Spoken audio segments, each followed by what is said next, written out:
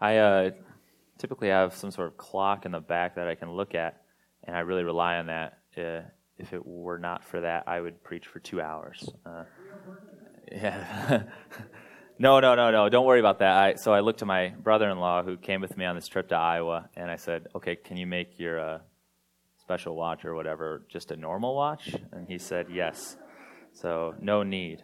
Yeah, thanks for having me here this morning. If you don't have a Bible, I think there's extra ones in the back for you. And no shame. I used to not bring my Bible to church gatherings because I really want to hear just the words of Scripture spoken. But I think this will be easier sermon to follow along with if you have a copy of the Bible right in front of you. So, yeah, I met Aaron about 5 years ago. My brother, Matthew, works here in Waverly. He went to college here. Then my sister went to college here.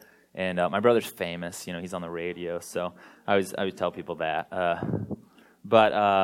So when I would visit my brother and sister here, I saw the need in Waverly for a church plant. And it's very difficult. I moved up to Minneapolis, Minnesota, when I was 18 years old to be a part of church planting up there. But it's very difficult when you feel called to something, like I feel called to start new churches in Minneapolis, but then you see a need somewhere else. It's very difficult to just be patient and ask God to work. And that's what I did. I prayed that there would be a new church in Waverly, and then I met Aaron at Duos about 5 years ago, and I'm very, very thankful for your pastor. So this morning, he's with the kids right now, volunteering over there. You don't have a normal pastor here. You have, I meant that as a compliment. You have a man who wants to serve you, and I haven't been here for a little over 3 years. But two things I know about Aaron, right? Aaron loves his family, and Aaron loves Riverwood Church. When I say he loves this church, I don't mean he loves the entity, the 501c3. I mean he loves you people. And it's very evident every time I talk with Aaron or anytime I email him. He loves you people, and he loves serving you. And so appreciate your pastor. And you might think, well, I'm sure he feels appreciated. Well, just wouldn't hurt to just be encouraging and more encouraging than you need to be. So this sounds like Aaron asked me to say these things. He didn't. But I just really like Aaron, so yeah. Let's pray.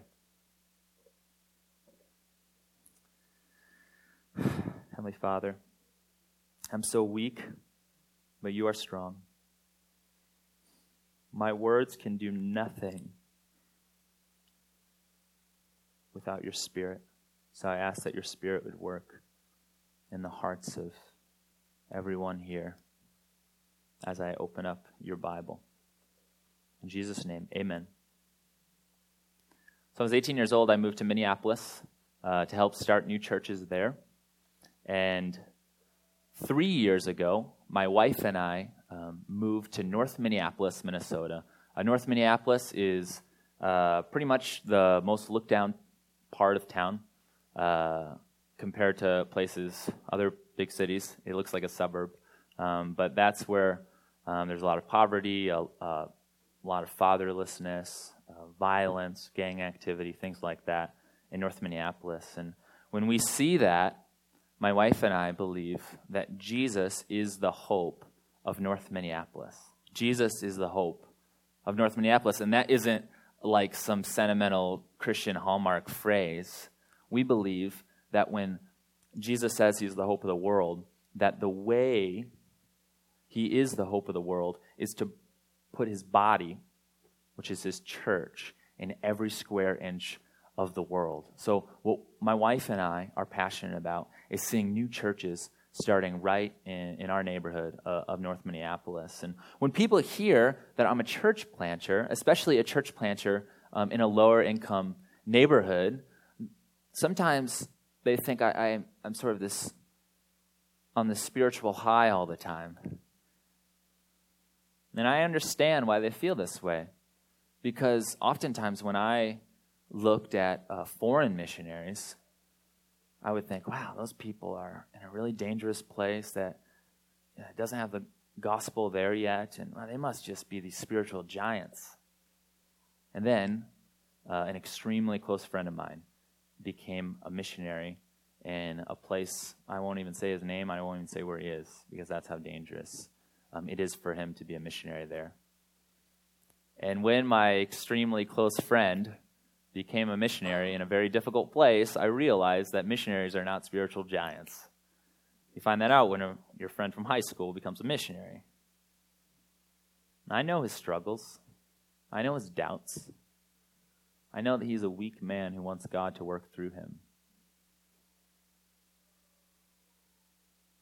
So speaking of struggles and doubts, today I'm preaching on the discipline of prayer. And if you would have told me a year ago I was preaching on the discipline of prayer and that I actually volunteered to preach on the discipline of prayer, I would have laughed at you. And the reason for that is my prayer life was incredibly inconsistent. Then around 6 months ago, I went to a conference, and if you've ever been to a church planting conference, they're very boring. And I sat in on a session with a friend. I thought, I don't even know where I go anymore. I'll just sit anywhere. So my friend went to this breakout session on prayer by a guy named Donald Whitney, who's a teacher at Southern Baptist Seminary in Louisville. And that very boring session became super helpful.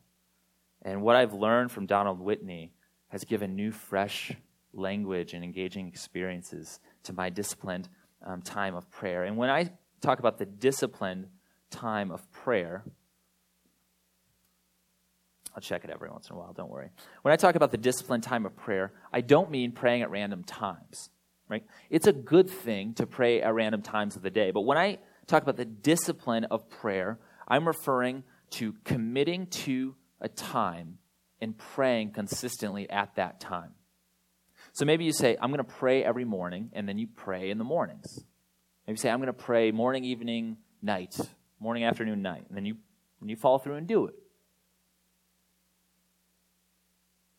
And I have tried that many, many, many, many times in my life and have failed. I'd say, okay, I'm going to pray in the morning. Shoot, I didn't do that. Okay, I'll pray in the evening. Didn't do it. Do you want me to give money? Do you want me to show hospitality? Do you want me to teach? I'll do any of that. Just don't make me have those prayer times. All of those are easier for me than just to pray. And we're not talking about the story 10 years ago. I'm saying 6 months ago. Earlier this week, I reflected on my failure to pray. So what were the reasons that I avoided and still am tempted and sometimes give in on the temptation to avoid prayer? And there are 3 reasons that I have historically avoided prayer. The first is shame. The second is it's boring. And the third is that I didn't realize how much I needed prayer. So open up to Romans chapter 8. Romans is in the New Testament. It's right after the book of Acts. And right before the book of 1 Corinthians, chapter 8 is the big number 8. So I'm preaching on the topic of the discipline of prayer, but instead of skipping around and seeing prayer in a bunch of places, I want us to focus on Romans 8. Now, Romans 8 is not a prayer manual. It is, though, one of the best places to show us who we are in Christ and who God is making us through the Holy Spirit.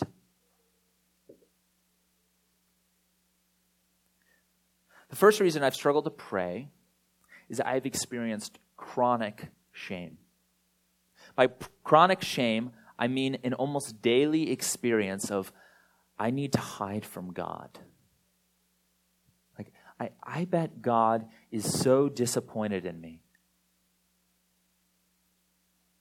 So on the days that I feel like I'm doing well as a Christian, on the days I feel like I'm doing well being a Christian, I can pray. And on the rare times where I am, yes, I can pray. But when I feel like I've just messed up, right, I feel so ashamed, I think God would not want to hear from me. Now, you might think you're being too hard on yourself. But in reality, I was underestimating the power of sin in my life. I was underestimating the human problem. So since the fall of humankind, the human problem, and listen to this, is not that we sin. The human problem is not that we sin. The human problem is that we are sin. The human problem is not that we do sin. The human problem is that we are sin. In the beginning, God created the earth to reflect his glory. And then he created human beings who would truly bear his image, who would truly reflect his glory, and they would have dominion over the earth, and they'd have perfect communion with God, perfect relationship with one another, and a perfect care and a perfect love for the creation. But then what happened? Humans decided that they did not want to be ruled over by God. They wanted to rule the world how they wanted to rule the world.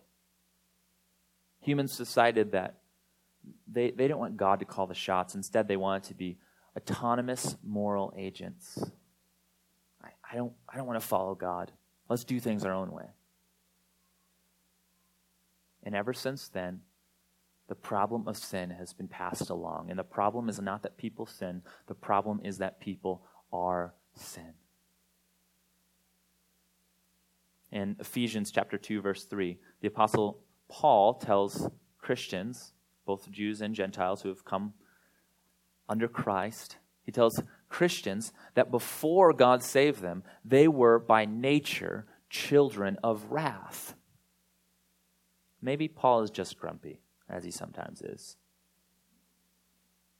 But Jesus cuts through all the niceties. Straight up says in Matthew chapter 7:11, you are evil. And he's talking to religious people. In the context, he's talking about how you give good gifts to your children and you're evil. How much more will a good God give to his children? I'm not going to preach on Matthew chapter 7:11, but let's just note, Jesus says, you're evil. Our problem isn't that we do bad things, but that we are by nature sinful. That we are by nature children of wrath. We, according to Jesus Christ, are evil. And if our problem is that big, how can we even think about praying? Romans chapter 8, verse 1 and 2. There is therefore now no condemnation for those who are in Christ Jesus. For the law of the Spirit of life has set you free in Christ Jesus from the law of sin and death. How is that possible? How is it possible that there would be no condemnation for sinners? Verse 3 shows us.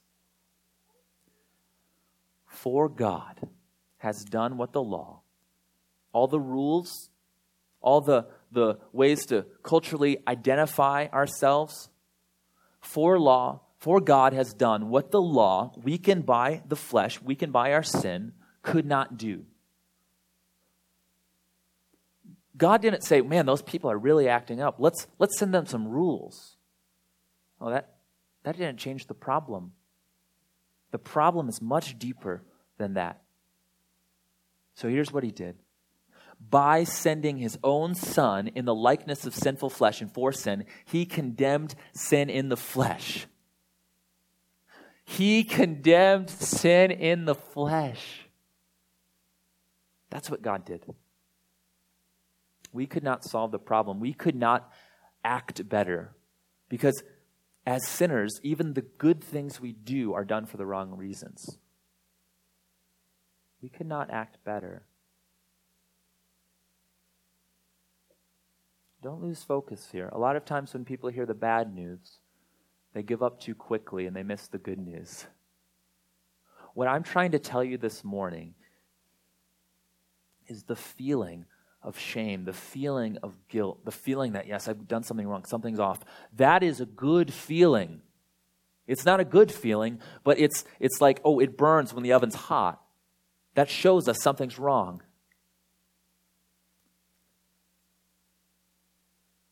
I'm not going to lie about the bad news because the good news is so precious. God has done what all of your self-help books, what all of your life hack websites, what all of your attempts at moral obedience could not do by sending his Son. God is one God, three persons. Father, Son, Holy Spirit. So the Son came in the likeness of flesh. The Word of God took on flesh and dwelled among us. And he died on the cross for our sins. He died on the cross so that every bad thing I've ever done and every good thing I've ever done with bad intentions could be forgiven. And now I have his life. I have his righteousness. Through the blood of Jesus Christ, through him paying the punishment for our sins, we are united to him. We are united to the Father. And by the Spirit, he's making us new. Look what the Spirit's doing in us, and then who we are without the Spirit. So I'll go back to verse 3. For God has done what the law, weakened by the flesh, could not do. By sending his Son in the likeness of sinful flesh and for sin, he condemned sin in the flesh, in order that the righteous requirement of the law might be fulfilled in us, who walk not according to the flesh, but according to the Spirit. I'm realizing, thanks for the clock, I'm realizing that I need to go faster. But basically, verses 4 through 8 show who we are without the Spirit. Let's go to verse 9, little number 9. You, however, are not in the flesh, but in the Spirit, if in fact the Spirit of God dwells in you. Anyone who does not have the Spirit of Christ does not belong to him. But if Christ is in you, although the body is dead because of sin, the Spirit is life because of righteousness. If the Spirit of him who raised Jesus from the dead dwells in you, he who raised Christ Jesus from the dead will also give life to your mortal bodies through his Spirit who dwells in you. Verse 9 says, anyone who does not have the Spirit of Christ does not belong to him. So the Bible is the best book ever written, but it's still a book. So how would you read a book? Well, what's this trying to say? Let's look. Anyone who does not have the Spirit of Christ does not belong to him. What does that mean? Well, that means that anyone who does have the Spirit of Christ does belong to him. You belong to God. You belong to God. You have intimacy. You can know your Creator because of what God did by putting on the likeness of sinful flesh, though he had no sin, by putting on flesh and dwelling among us and dying on the cross for our sins and rising from the grave. You can know God. You are God's. You belong to the one who knows every sin. If you're discouraged by your sin this morning, you know about 2% of your sins. If I knew all of my sin, I don't know how I could live. God knows all of the sin that none of you know. He even knows all of the sin that I don't even know in myself. I don't even see in myself. And the one who sees all of my sin is the one who I belong to and who loves me. Verse 10. If Christ is in you, although the body is dead because of sin, the Spirit is alive because of righteousness. If the Spirit of him who raised Jesus from the dead dwells in you, he who raised Christ Jesus from the dead will also give life to your mortal bodies through his Spirit who dwells in you. You belong to the one who created the world. You belong to the one who came to say, I'm going to give them back the life they had in the beginning. I came, Jesus said, so that they might have life and have it abundantly. God came so that you would have abundant life in him, so that you would have a life that's full of knowing your God. Even through suffering, you would know God. You have life because of his righteousness, which is his perfect faithfulness. Through the Son's work and the Spirit's power, you have true and abundant life. Verse 12. So then, brothers, we are debtors, not to the flesh, to live according to the flesh. For if you live according to the flesh, you will die. But if by the Spirit you put to death the deeds of the body, you will live. For all who are led by the Spirit of God are sons of God. For you did not receive the spirit of slavery to fall back into fear, but you have received the Spirit of adoption as sons, by whom we cry, Abba, Father. Abba means like daddy, papa, whatever you use as an affectionate term for your Father. The Spirit himself bears witness with our spirit that we are children of God. And if children, then heirs, heirs of God and fellow heirs with Christ, provided we suffer with him in order that we may also be glorified with him. So verse 12 says, we are debtors, not to the flesh, to live according to the flesh. You do not owe sin anything. Some of you think you're still sinners. You think your identity is wrapped up in your sin. Well, this is just what I have to do. I mean, this is who I am. You don't owe sin anything. You belong to God.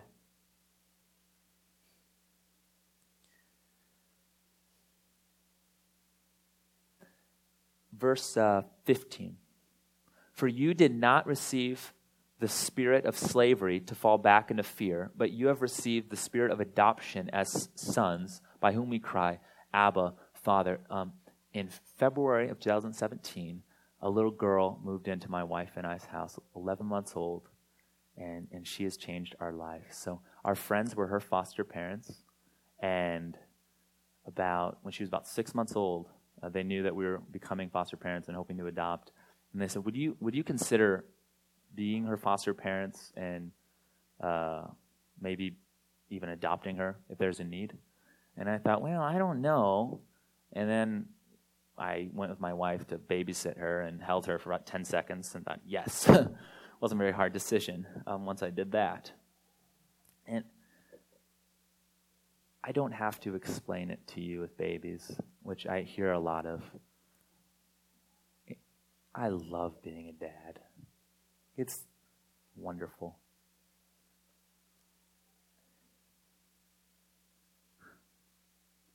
Someday, I will die, and my daughter will have my stuff. She is an heir. This says you are co-heirs with Christ.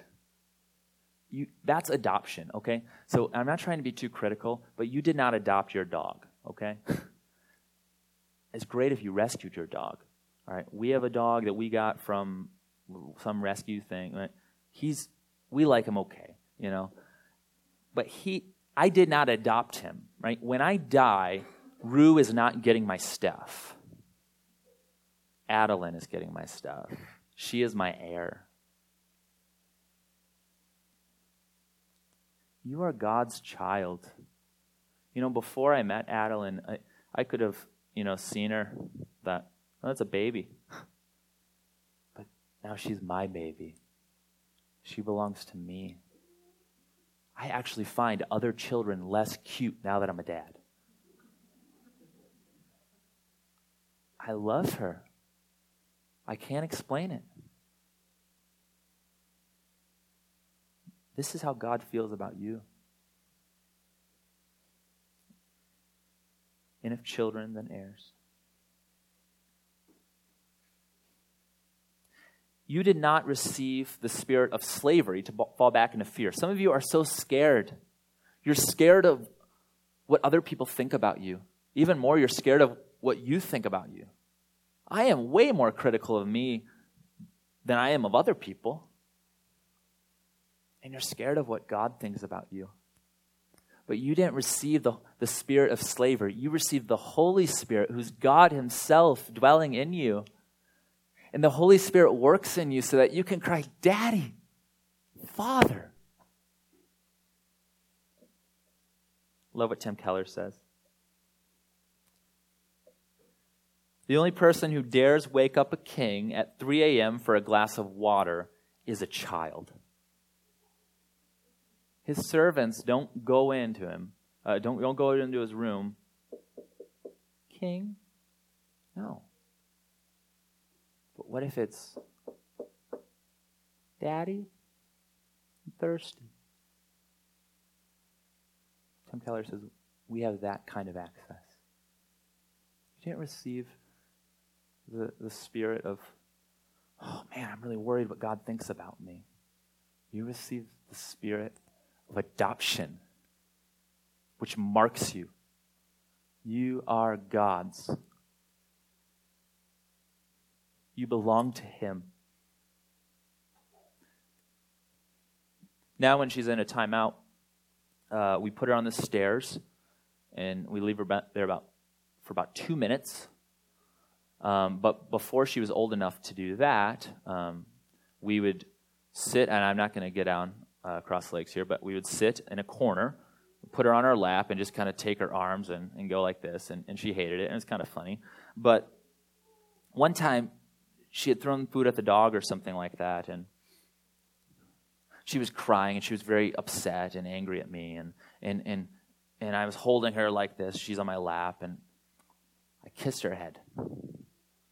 I thought, that's weird. I just do that now. I wasn't thinking, I should kiss her head. I just did. And I did because that's just what I do. That's the natural inclination from my heart. My natural inclination toward my daughter is one of affection. This is not a modern, sentimental way of thinking about God. It was Jesus who taught us to pray, Our Father. Disciples said, Rabbi, how should we pray? And Jesus said, start out like this, Our Father. This is not modern. This is not sentimental. Jesus taught us to pray, Our Father. God is our Father, and the natural inclination of a father toward his children is one of affection. And God loves our prayers. He loves when it's 3 a.m. and I'm thirsty. You don't have to feel shame. Verse 26. Likewise, the Spirit helps us in our weakness, for we do not know what to pray for as we ought, but the Spirit himself intercedes with us with groanings too deep for words. And he who searches hearts knows what is the mind of the Spirit, because the Spirit intercedes for the saints according to the will of God. So you might be thinking, if God is doing all this work in me, if the Holy Spirit's working, if I have this relationship with God, why do I find prayer so boring? I went to hear Donald Whitney talk, and he has so helped me. So I'm going to quote extensively from him. If you're indwelled by the Holy Spirit, the problem is certainly not you. Now, it is you if there's some sin issue in your life. You're not facing it, you're not confessing it, you're just going with it. You say, I want to follow Jesus, but I'm really not going to give up this sin. Maybe it could be you. He says, then the problem is you.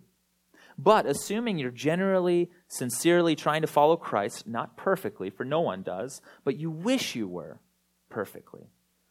The problem in prayer is almost certainly not you, but rather your method. The method of most Christians is to say the same old things about the same old things. Our problem in prayer, he says, is we say the same old things about the same old things.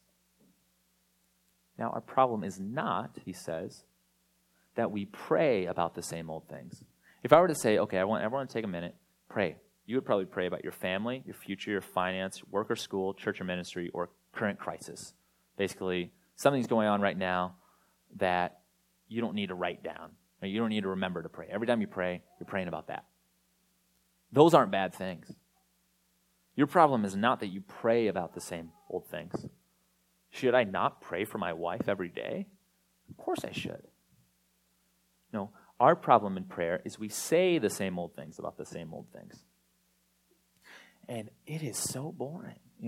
It's like, okay, I'm going to commit to a disciplined prayer now. Okay, so I'm going to go down 5 minutes every morning. Okay. God bless my wife. Okay, Lord. Okay, help me. Okay, help bless Adeline. Okay. All right. Bless the church plant. And I am so bored even pretending to pray like that.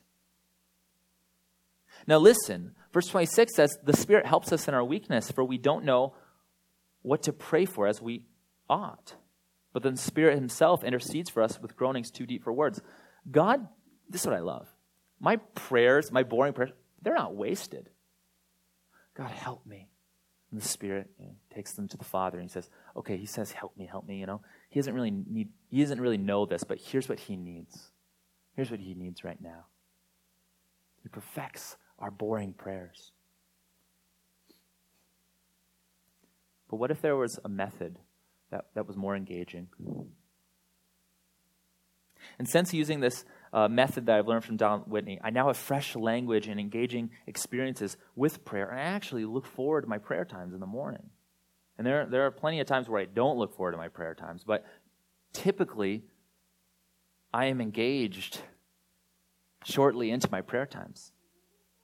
When he shared how to pray, I realized that it's not only so simple that almost every Christian could do it, it's also been the way that God's people have prayed for thousands of years. It is not only simple, but it's also a historical method. All right? Here's the prayer method I learned from Don Whitney, and this is going to blow your mind. When you pray, pray through a passage of Scripture, particularly a psalm. I did not hear any gasp. I want to show you how I do this. Go to Psalm 23 with me. Psalms are right in the middle of the Bible. It's like a prayer book of the Bible, a worship. It's like a hymnal of the Bible. I'm going to show you how I do this through Psalm 23. I'm not going to go through the whole thing. The Lord is my shepherd. And I pause. What comes to mind? Okay. I ask that you'd shepherd Shelby, my wife. I ask that you'd shepherd Shelby today. She's going through, and I ask that you would just shepherd her. Okay. What else comes to mind?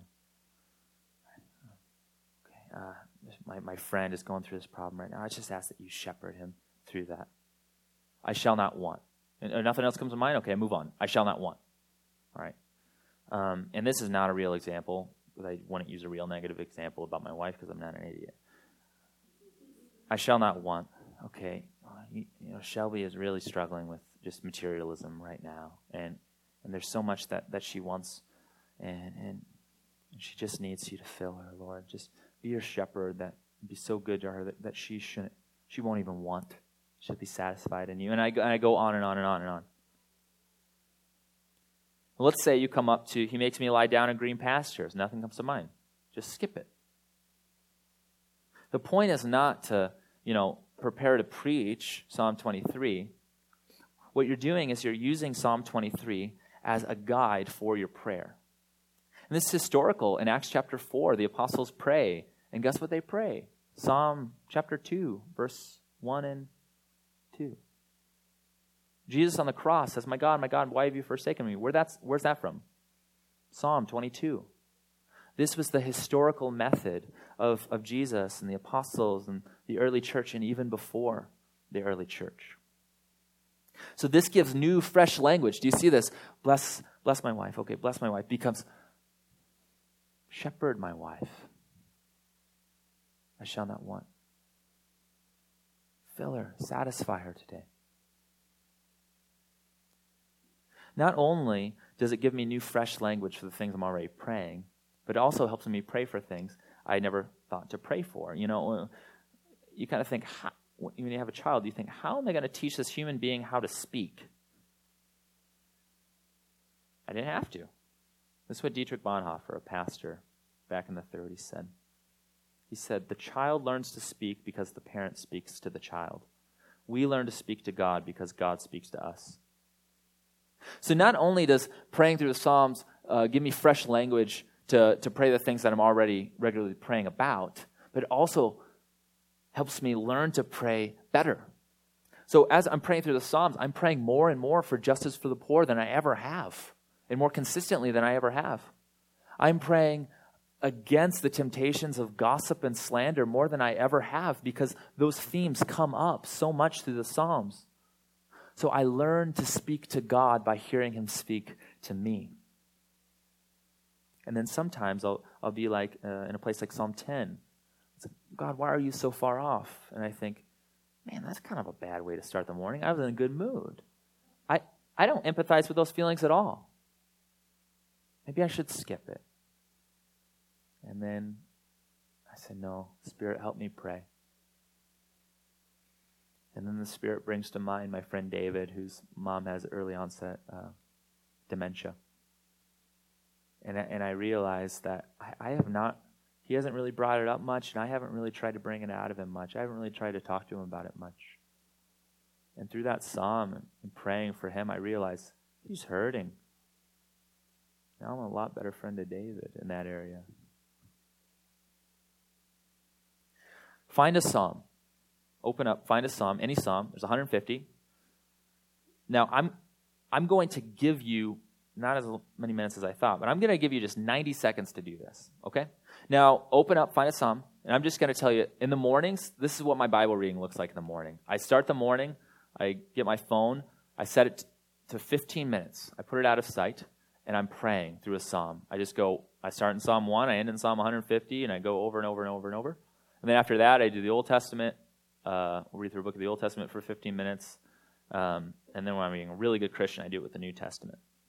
Now, don't worry about rushing it. Psalm 119 is the longest chapter in the Bible. I was in it for about 23 times of prayer. There's no rush. I really don't care. I'm just using this as a guide to help me pray. Once I get to 150, I'm going to start back at 1 again. So there's no rush in this. Now, I'm going to give you 90 seconds to just pray through a psalm. Read a line, pray through it. Now, this isn't group prayer, so just, give each other space. Go. This is God's gift to you. This is God's gift to you, prayer. It's not something to begrudgingly check off a box, but to receive with childlike joy. And especially if your prayer time's the morning, you're not going to pray. You're not typically going to wake up and be like, yes, prayer. Because no one does that when they wake up. Don't feel guilty about it. Instead, come to the Scripture and ask, God, would you help me pray this morning? And more often than not, with this method, I feel so weird, like peddling a method like this. But it has been so helpful to me. And if it's not helpful to you, that's okay. This has been so helpful to me. More often than not that long into the prayer, my mind is engaged. Before it was wandering, I would think about, okay, I'm praying, but now I'm thinking about anything else. It could be like, it could be something as good as a sermon, or it could be something like a video game. It's just like anything other than prayer is what I'm thinking about. But this engages my mind. It's been so helpful for me. So try it at home. And if you miss a day, come back the next day. It's not a chore, it's a gift. Let's go to Romans 8 and wrap up.